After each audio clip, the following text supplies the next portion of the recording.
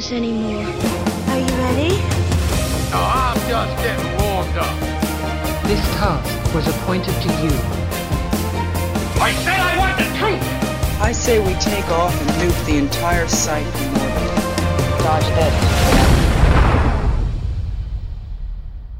Hello and welcome back to the BBFC podcast. I'm Megan, Press and Communications Officer, and today, because of coronavirus, we are recording the podcast in a slightly different way, from our own living rooms. This means that the sound quality might not be as clear as usual, but we hope to bring you an interesting podcast to cheer you up in these strange times, from our home to yours. Today I'm joined by Sarah in our compliance team and Matt in our policy team, so welcome to both of you. Hello. Hello.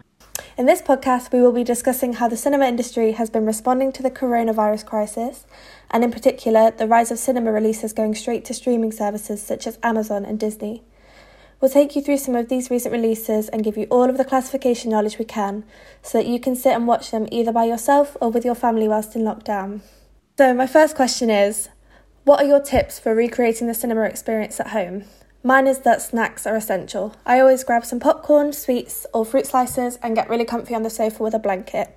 What do you guys do? Firstly, I'm impressed you grab fruit slices. I wish I could be that healthy. This is going to make me sound really bad, but we tend to go all out. If we're making it into an event evening, we will order a takeaway or we'll cook our favourite meal and then sit down and start the film when we're eating it.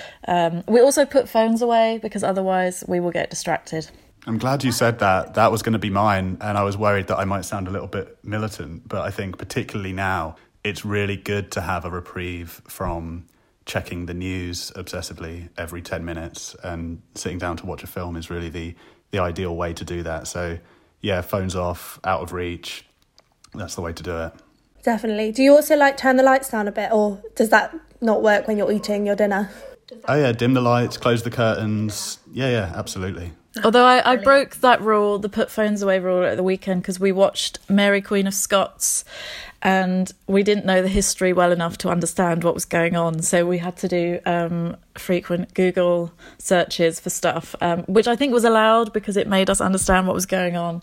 So I didn't feel too bad breaking that rule then.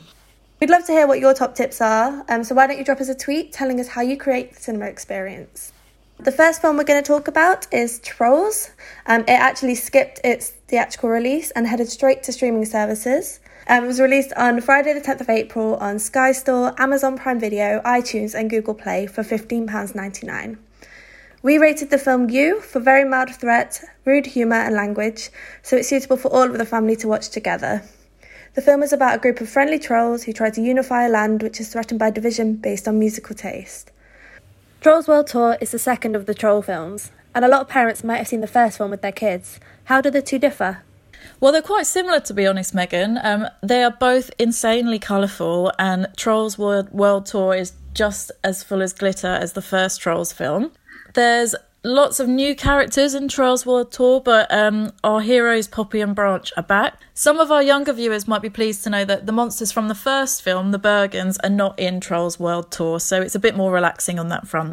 Is there anything in particular that parents need to know about the film before watching it with younger children? Well, as you mentioned in your introduction, Trolls World Tour is rated U, as was the first Trolls film.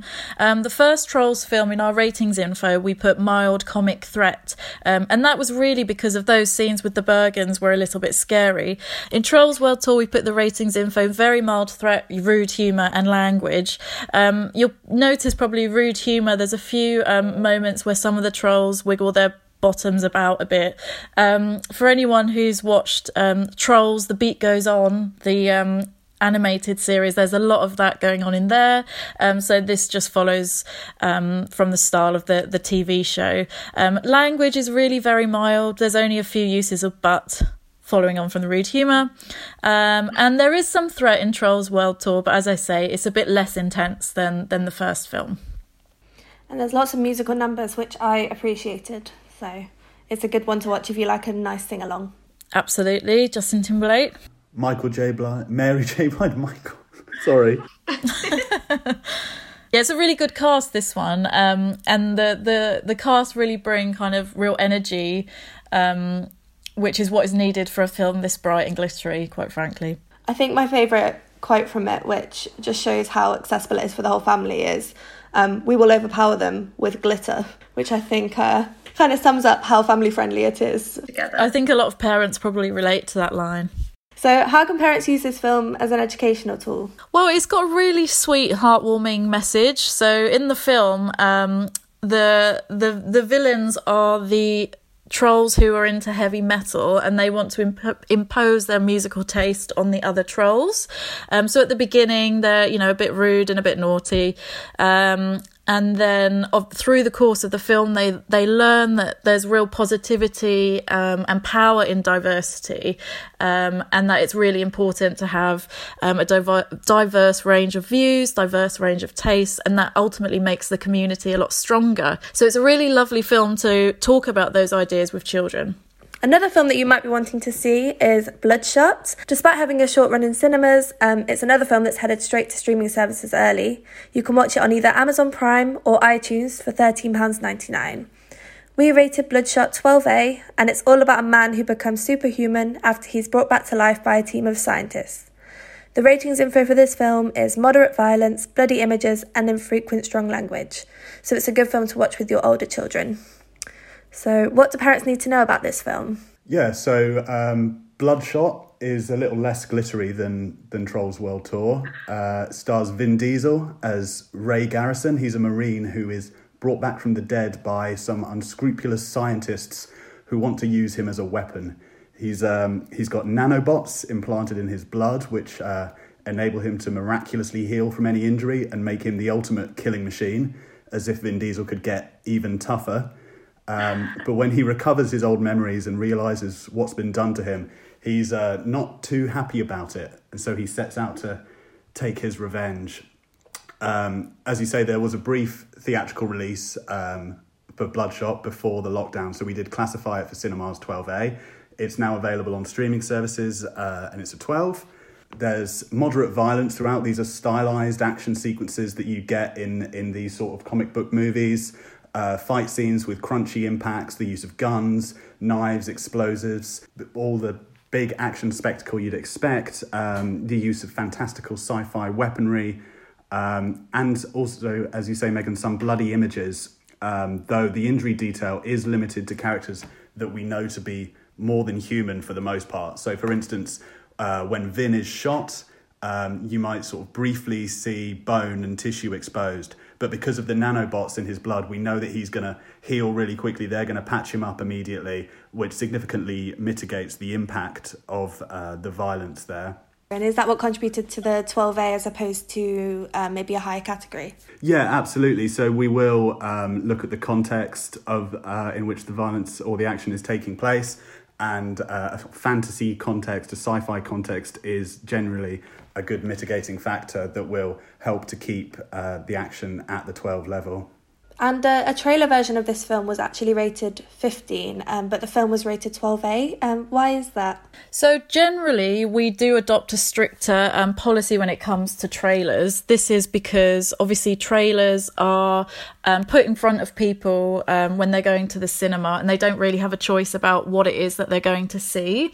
So it's in this unbidden context, and that's why we're a bit tougher on some of the images that will allow at the lower ratings. So in particular reference to Bloodshot, there was one shot that was really quite challenging to pass at 12A, and that was a shot of Bloodshot being shot in the face, and then lots of his blood and, goodness knows what else flying through the air before we then start to see him heal. But obviously in the context of a trailer, while it was still sort of quite fantastical, we didn't feel that his superhero nature was going to be strongly known amongst kind of audiences, and it was just a bit too detailed in a trailer context to be comfortable at 12A, and I think he is a famous superhero, but he's probably a lot less well known than your Spider-Mans or your Thors, and he is from a different set of kind of comic books. He's a Valiant hero and not a Marvel hero. Yeah, so obviously people will be mostly familiar with the Marvel Cinematic Universe, so characters like Captain America and Thor, Spider-Man, you mentioned already, and then there's the DC stable as well, so your Batmans, your Supermen, your Wonder Women. Valiant Comics is a smaller publisher, and Bloodshot is one of their flagship heroes, and I guess we'll have to wait and see whether that spawns a Valiant cinematic universe as well to sit alongside the others that people love. And this is Vin Diesel's latest outing. Do you have a favourite Vin Diesel film or performance? I would go back all the way back to Pitch Black, which I think is a great little film. Obviously, there's all the Fast and Furious as well. I've enjoyed many of those, but my favourite Vin Diesel thing ever isn't actually a film. It's an advert, or maybe it's not even an advert. It's sort of like a promotional tool to sell a line of action figures into toy shops. Do you remember the Street Sharks at all? I remember having them when I was younger. Yeah, so these are sort of mutant crime-fighting sharks who were also into extreme sports. This was the most 90s thing ever. And if you search Vin Diesel Street Sharks on YouTube, you'll see this video of him, if memory serves, wearing a leather vest, playing with these toys and explaining who all the characters are. And it's just a joy. Yeah, I mean, I've never heard of Street Sharks before, but now I will be. Check it out. It's worth a watch, honestly. What about you, Sarah? Well, I think we've got to give a special shout out to The Pacifier from 2005. It's sort of in the vein of a lot of action stars kind of transitioned into comedy, often in films where they're looking after children. So films like Kindergarten Cop, or more recently, the Dave Bautista film with My Spy. And this is just a fun example of one of those. The final film we'll be talking about is one for you and your older kids who might have returned back from uni. The Invisible Man is a horror thriller in which a woman leaves her controlling partner and finds herself menaced by something she cannot see. We rated the film 18 for VOD release and 15 for theatrical release for strong bloody violence, threat, language and domestic abuse. This film is actually one of the first films to be rated after our new research on classifying domestic abuse. Sarah, can you tell me a little bit more about the research and its findings?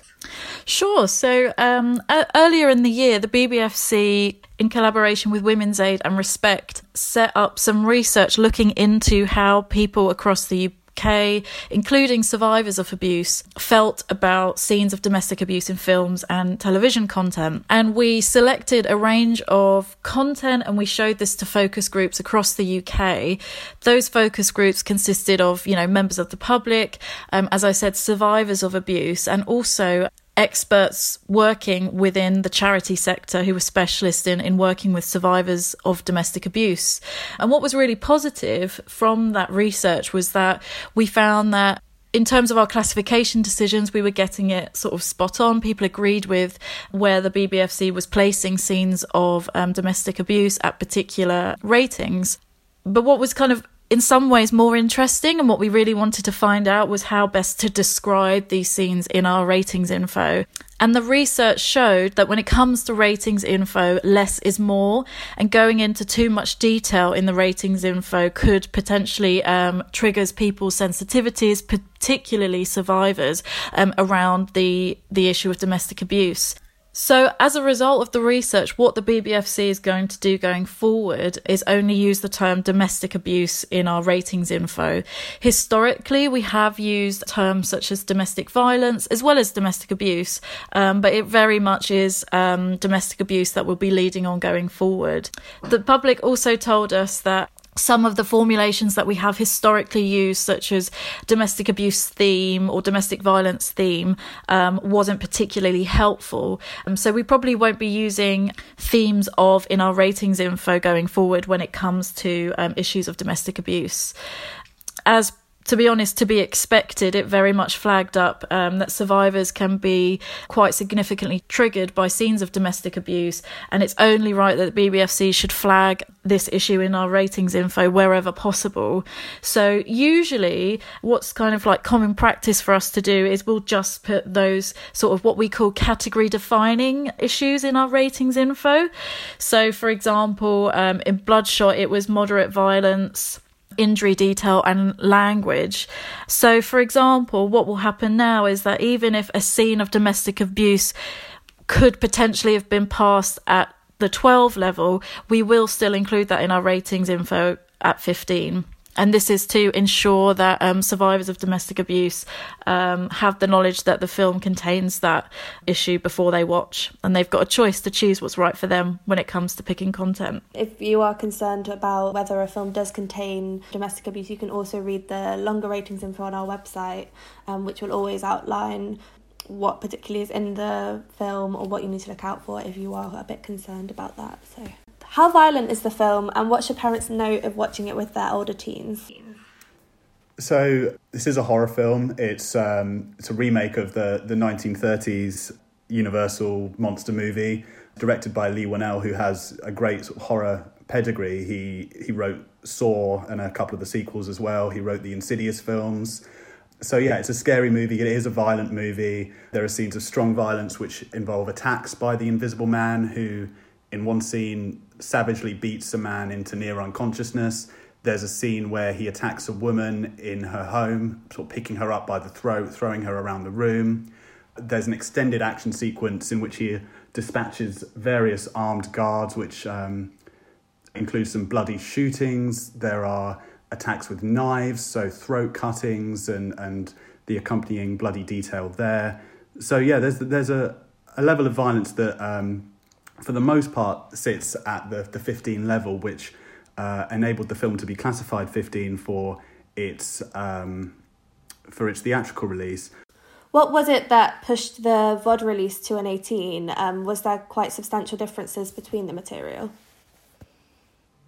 So the film was initially seen for advice. With this is a service we offer to distributors, where if they're hoping to achieve a particular category, we'll take a look at the film, sometimes in an unfinished form, sometimes it will be a totally complete version of the film, and we can give them advice on which category it's likely to achieve, and then they can make changes if they wish to achieve the category they actually want before formally submitting the film.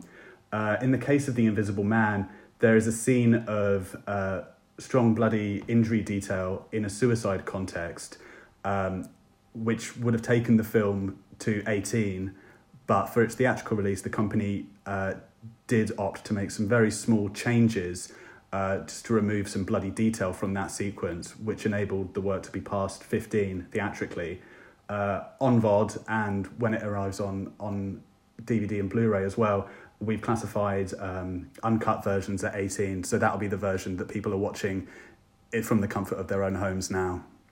So despite parents maybe seeing a 15 rating at the cinemas, they should be aware that the VOD release is an 18. Yeah, this is definitely one to watch with kind of older families, but we know that a lot of young people have returned home from universities, and parents are finding themselves suddenly with a full house again. So Matt, you mentioned the strong violence and the effect that had on the rating. Was there any other category defining issues? Well, there are also scenes of strong threat throughout the film, scenes in which the main character, played by Elizabeth Moss, is stalked by her abusive partner, who has found a way to make himself invisible. These are, scary sequences, and the film's quite canny in the way it uses the camera to sort of make you think, is he there, is he not there, by panning to an empty space, or by sort of, the framing being slightly off to imply an unseen presence. It's pretty creepy, and there are also occasional, quite effective, I'll be honest, I did jump. There are these sort of jolting jump scare moments, a handful of those peppered throughout the film, as well as some strong language as well, which were defining at the 15 level for the theatrical version. A lot of those scenes of threat were obviously also scenes of abuse, as you say, Matt. Something that came across in our research findings was that the term gaslighting was really quite well known amongst members of the public, and I think this is a really good example of how gaslighting is sort of presented in a film, and it certainly contributes to that sense of emotional abuse that occurs. And I think it is important to sort of reiterate, in the context of our domestic abuse research, is that even at our 18 ratings info, we have included domestic abuse in the ratings info there, even though we would have been content with that issue and how that issue is treated at the 15 level. I also found it very suspenseful, very jumpy.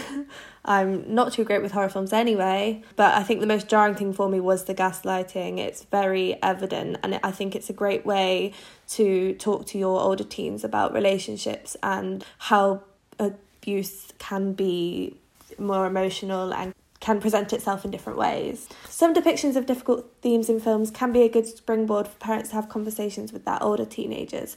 Do you have any advice for parents on how they can start these conversations?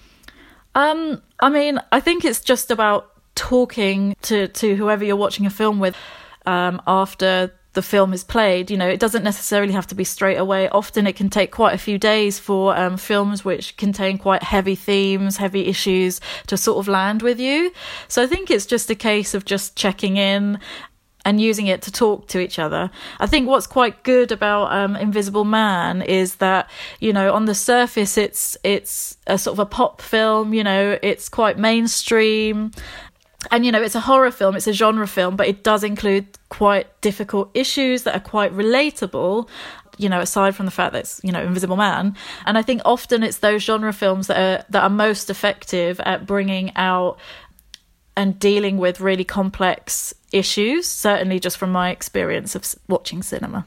Absolutely. You can watch this film on one level as, a really scary, entertaining thrill ride, but then there are these hidden depths, and it sort of deals with the issue of domestic abuse in a sort of serious way, and it plays it straight.